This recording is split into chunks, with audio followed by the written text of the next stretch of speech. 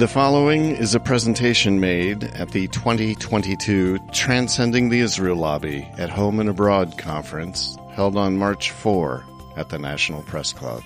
So John Kiriakou is an author, journalist, former CIA officer specializing in the Middle East. He was the first U.S. government official to confirm in December 2007 that waterboarding and other forms of torture were used overseas to interrogate prisoners.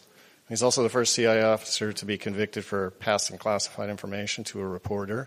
Yeah, served a 30-month prison sentence for that. You can hear his voice on 105.5 FM in Washington. Drive around, listen to him for 4 hours every day. His book, The Reluctant Spy, My Secret Life in the CIA's War on Terror, is a classic. Get the audiobook, print. It's phenomenal. We've asked him to talk about a few points. He witnessed within the CIA, according to him, his own words, a great deal of respect for Palestinians. But we're asking him, is that respect open or suppressed? He received many warnings regarding covert Israeli intelligence maneuvers in the U.S. So we're asking him, oh, really? That sounds interesting. What were those? And he's been noted for refusing to undertake the CIA's enhanced interrogation training, waterboarding, sleep deprivation, that was used on terror suspects. So we'd like to know what he makes about reports that the CIA justified and adopted some techniques based on Israel. So we've asked him a few questions, including the good guy, bad guy motif that we're hearing once again, and whether the U.S. could be sucked into a war with Iran. So it's just probably 10 minutes worth of his time, but please welcome John Kiriakou.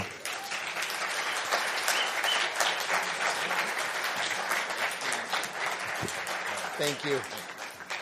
Good afternoon, everybody. Thank you so much. I'm very happy to be here. I really am. This is what a wonderful organization, a great event. It's not a normal thing really in Washington that you're able to get together with a group of like-minded individuals and speak freely. It's very nice. I'd like to do this in two parts, if I may. I want to talk first a little bit about my background at the CIA and the way the CIA views human rights, which is going to seem odd, I think, to most of you. And then I'd like to answer these specific questions that we were just talking about. First of all, I joined the CIA in January of 1990. I was recruited into the CIA by my graduate school advisor, who was not really a grad school advisor so much as he was undercover as a grad school advisor.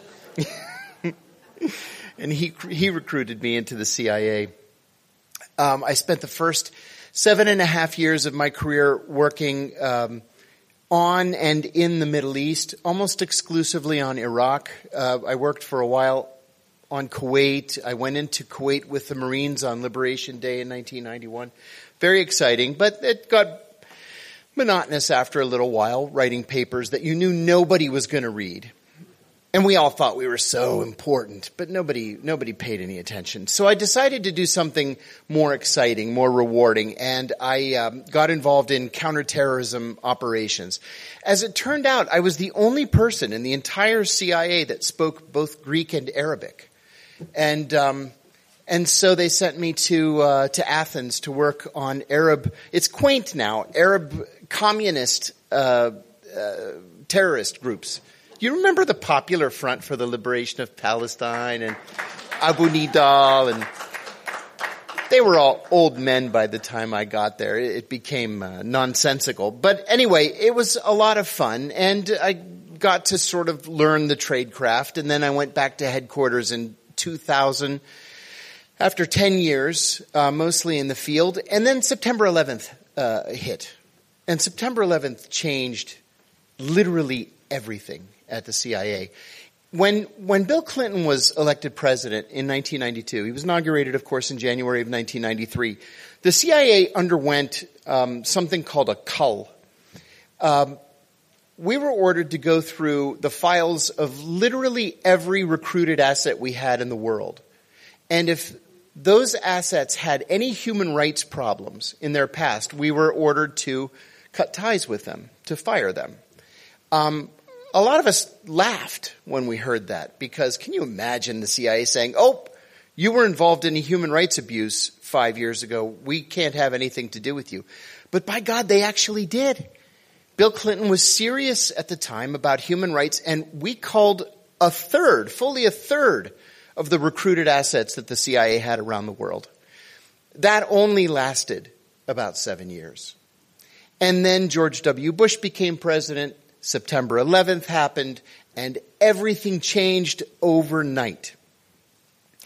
I'm going to go back to 1990. My very first day at the CIA, we had a senior FBI agent come to talk to the new hire class. And one of the things that he said has stuck in my mind all of these 32 plus years.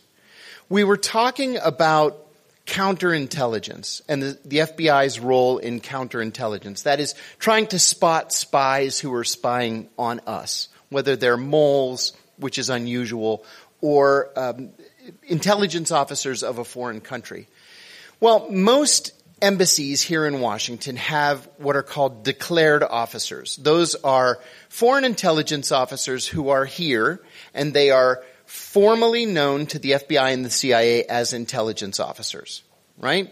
So they're here to exchange paper and liaise and meet with their CIA and FBI counterparts, and then go back to their embassies and write a report and send it back to their capitals. This FBI agent told us at the time that the Israeli embassy was unusual. Now remember, this is 32 years ago, so the information is very old, but just to give you an idea of what we were looking at. The Israeli embassy had 2 declared officers, one from Shin Bet and one from Mossad. And it had 187 undeclared officers that the FBI had been able to identify, spread out all across America, in academia, in the defense contracting industry. We've all seen The Americans, right? The Israelis do the same thing, just like we do the same thing. But we were told that very first day that I was at the agency that we have no international friends. Not really. I mean, you can argue now the Five Eyes, the British, the Australians, New Zealanders, the Canadians. Not the Israelis. The Israelis were a country, a service that we had to be leery of. In some cases, we had to fear. I thought that was probably an overstatement at the time. And after I had been at the CIA for 3 years, I decided I wanted to go overseas. There was a program that the State Department ran called the Analyst Overseas Program, where they'll take CIA analysts and transfer them to the State Department. So you're a legitimate State Department Foreign Service officer, and you go overseas and you work for 2 years in an embassy and then come back and you transfer back to the CIA. So I thought, well, do I want to go to Jerusalem or do I want to go somewhere else? And I decided to go to Bahrain. 2 of the happiest years of my life. The guy that I sat next to for those 3 years, he went to Jerusalem along with his wife. Now, because they had been to Israel before, the CIA decided to declare them as a courtesy and to say, look, we have these 2 people, this married couple, they're not spies. They're analysts. One of them isn't even really an analyst. He's going to go to graduate school while his wife is doing the analysis. We just want you to know that they're here as a courtesy on assignment to the State Department. What the Israelis did over the next 2 years was to carry out a campaign of harassment. And the reason I bring this up is because it's quite common. I'm telling you this story because this is just a normal thing that happens to Americans, especially to American CIA officers working and living in Israel. They went to a party one night and they came home. It was a party at the ambassador's residence in Tel Aviv. They came home and all of their living room furniture had been rearranged. All of it. So the message was, we can come into your house anytime we want and there's nothing you can do about it. Okay, that's aggravating a little bit, but no damage done. The next time they went out, they came home and someone had defecated in all of the toilets in their house. They had four bathroom house. And people had gone to the bathroom in all 4 of the toilets and left it unflushed. So another not very nice message that we can harass you anytime we want. The third time it happened, they came home and their dog was yelping and laying on the floor of the kitchen. Someone had cut its tail off and then wrapped it in gauze and tape. Mm-hmm. And the fourth time it happened to them, they had done their Christmas shopping. They had a tree up in the living room, and they had gone to the ambassador's Christmas party. And when they came back, all of the presents were gone. All of them. $1,000 worth of Christmas presents. Now, this kind of thing happens all the time. And so the ambassador has to go to the Israelis and say, look, cut it out. Leave my people alone. And they say, okay. And then they'll back off for a little while, and then they start up again. I have a friend who was the senior CIA person in country. And he went to work one day, and the ambassador said to him, the craziest thing happened last night. He said, I was in the car, and my driver was driving me home, and I had a blowout. And we had to pull the car over to the side of the road. And it turned out that 2 tires on the right side had blown out. Well, they had been shot out. Have any of you ever, all of us have blown a tire. Have you ever blown 2 at the same time, just minding your business driving down the highway? Well, sure enough, these 2 men pulled up, and they were so friendly and so warm, and they got out and they helped us change the 1 tire, and then they stayed there until the tow truck came to help us, tow the car to get the second tire replaced. But then the ambassador's briefcase was missing. And in the briefcase were personnel files because he was writing end-of-year performance evaluations. Well, that way, the friendly guys who stopped to help change the tire can determine who's getting a performance evaluation from the ambassador and who's not. Because the ones who aren't are CIA officers. Right? Because it's the foreign service people who are working for the ambassador. So, we don't do things like this to the Israelis, ever. We also don't spy on the Israelis, ever, because of the political pressure that would put the CIA under on Capitol Hill. I made a little note to myself to be sure to talk about the dichotomy between the State Department and CIA on one hand and the White House and Capitol Hill on the other hand. All the years that I worked at the CIA, and being an analyst working on Iraq, an enemy country at the time, I was declared to, oh my God, more foreign intelligence services than I can even remember. It was dozens of them. I only spoke to the Israelis once in 15 years that I was there. I had only been on the job about 6 months. And I was told by my boss, you're going to brief the Israelis this afternoon. I said, okay. And he said, we don't meet with them here in the building. We can't trust them to come into the building. So we're going to meet them out. There's a special place where we meet them.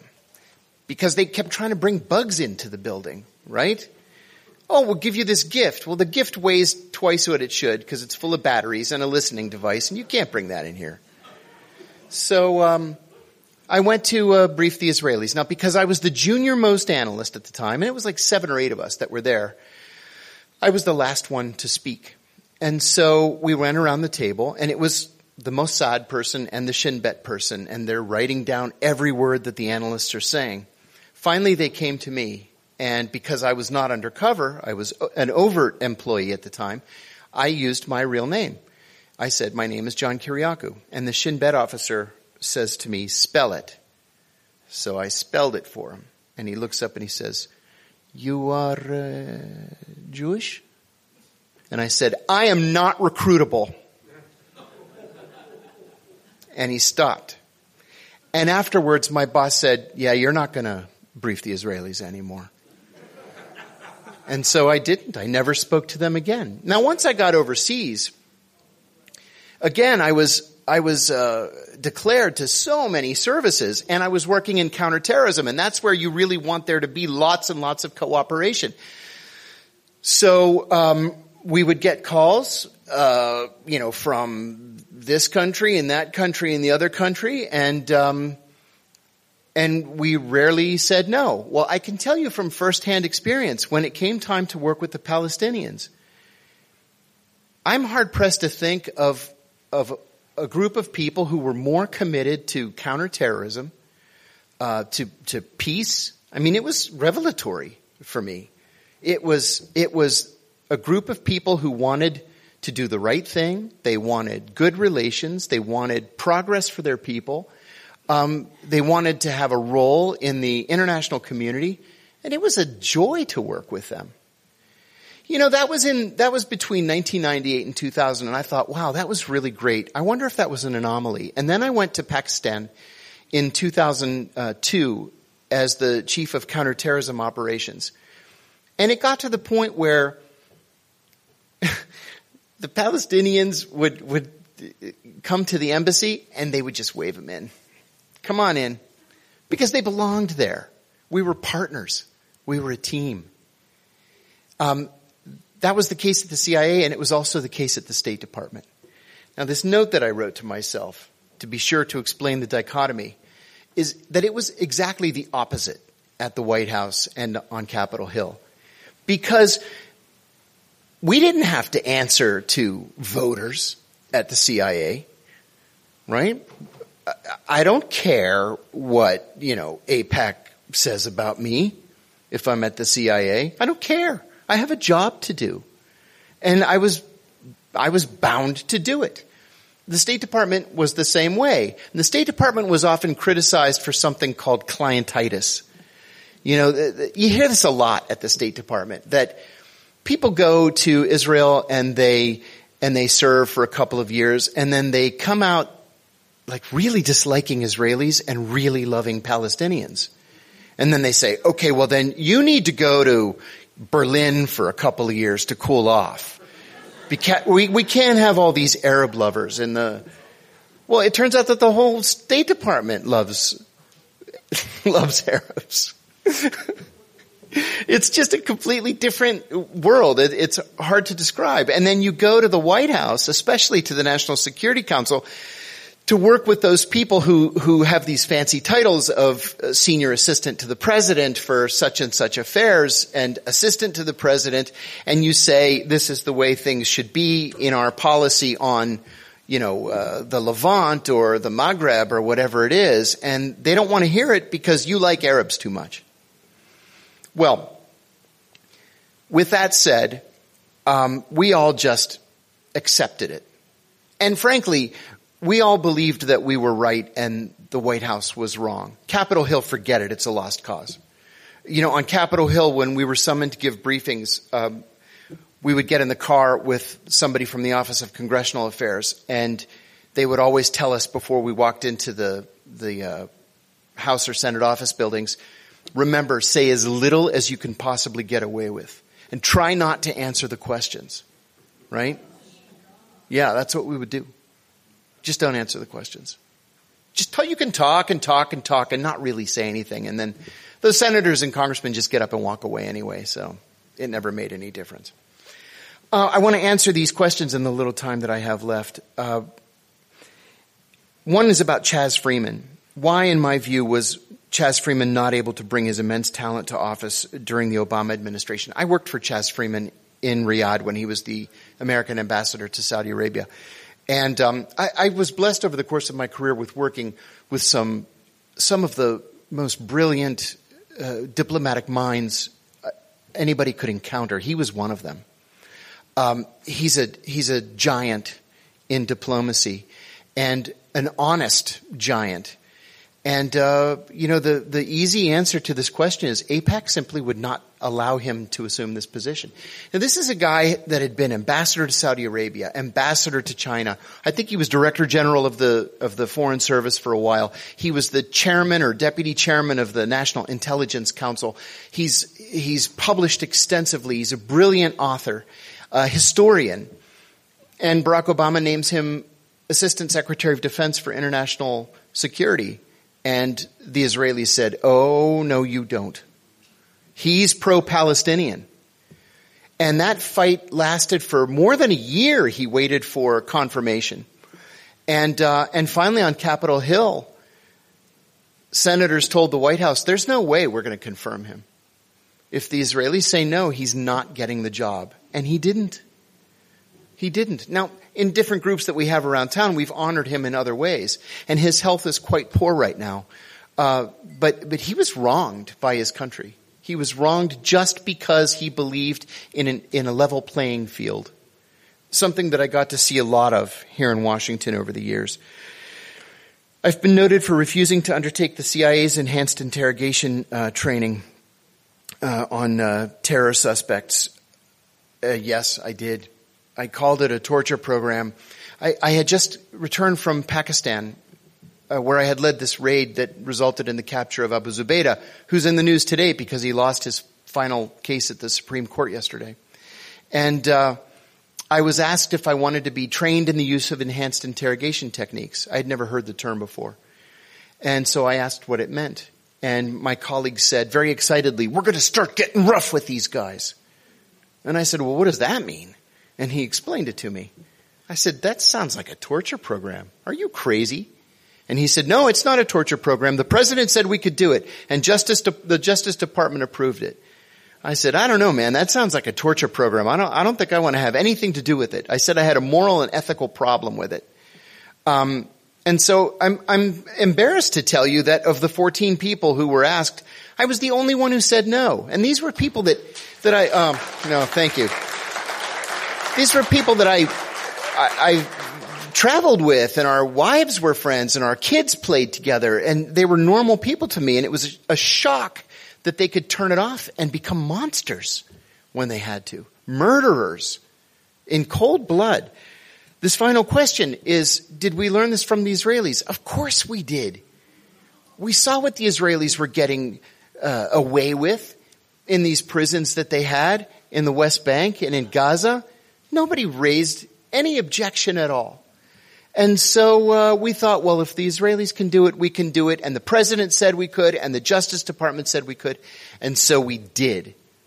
Now, of course, we have to take the CIA's word for it. They say they're not doing it anymore. We don't know. And my time is up. So thank you so much for this opportunity. It was wonderful. Thank you.